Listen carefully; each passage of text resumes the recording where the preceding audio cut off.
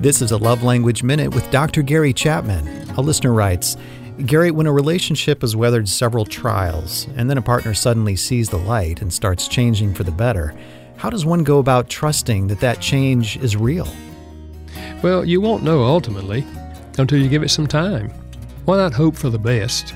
Rather than saying, I just can't respond to you because I don't think this is going to last, why not say, I'm glad to see this change taking place in you, and I'm praying that we can continue to grow in our relationship.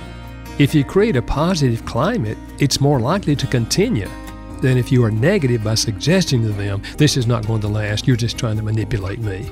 That sort of thing gets you nowhere. Believe the best.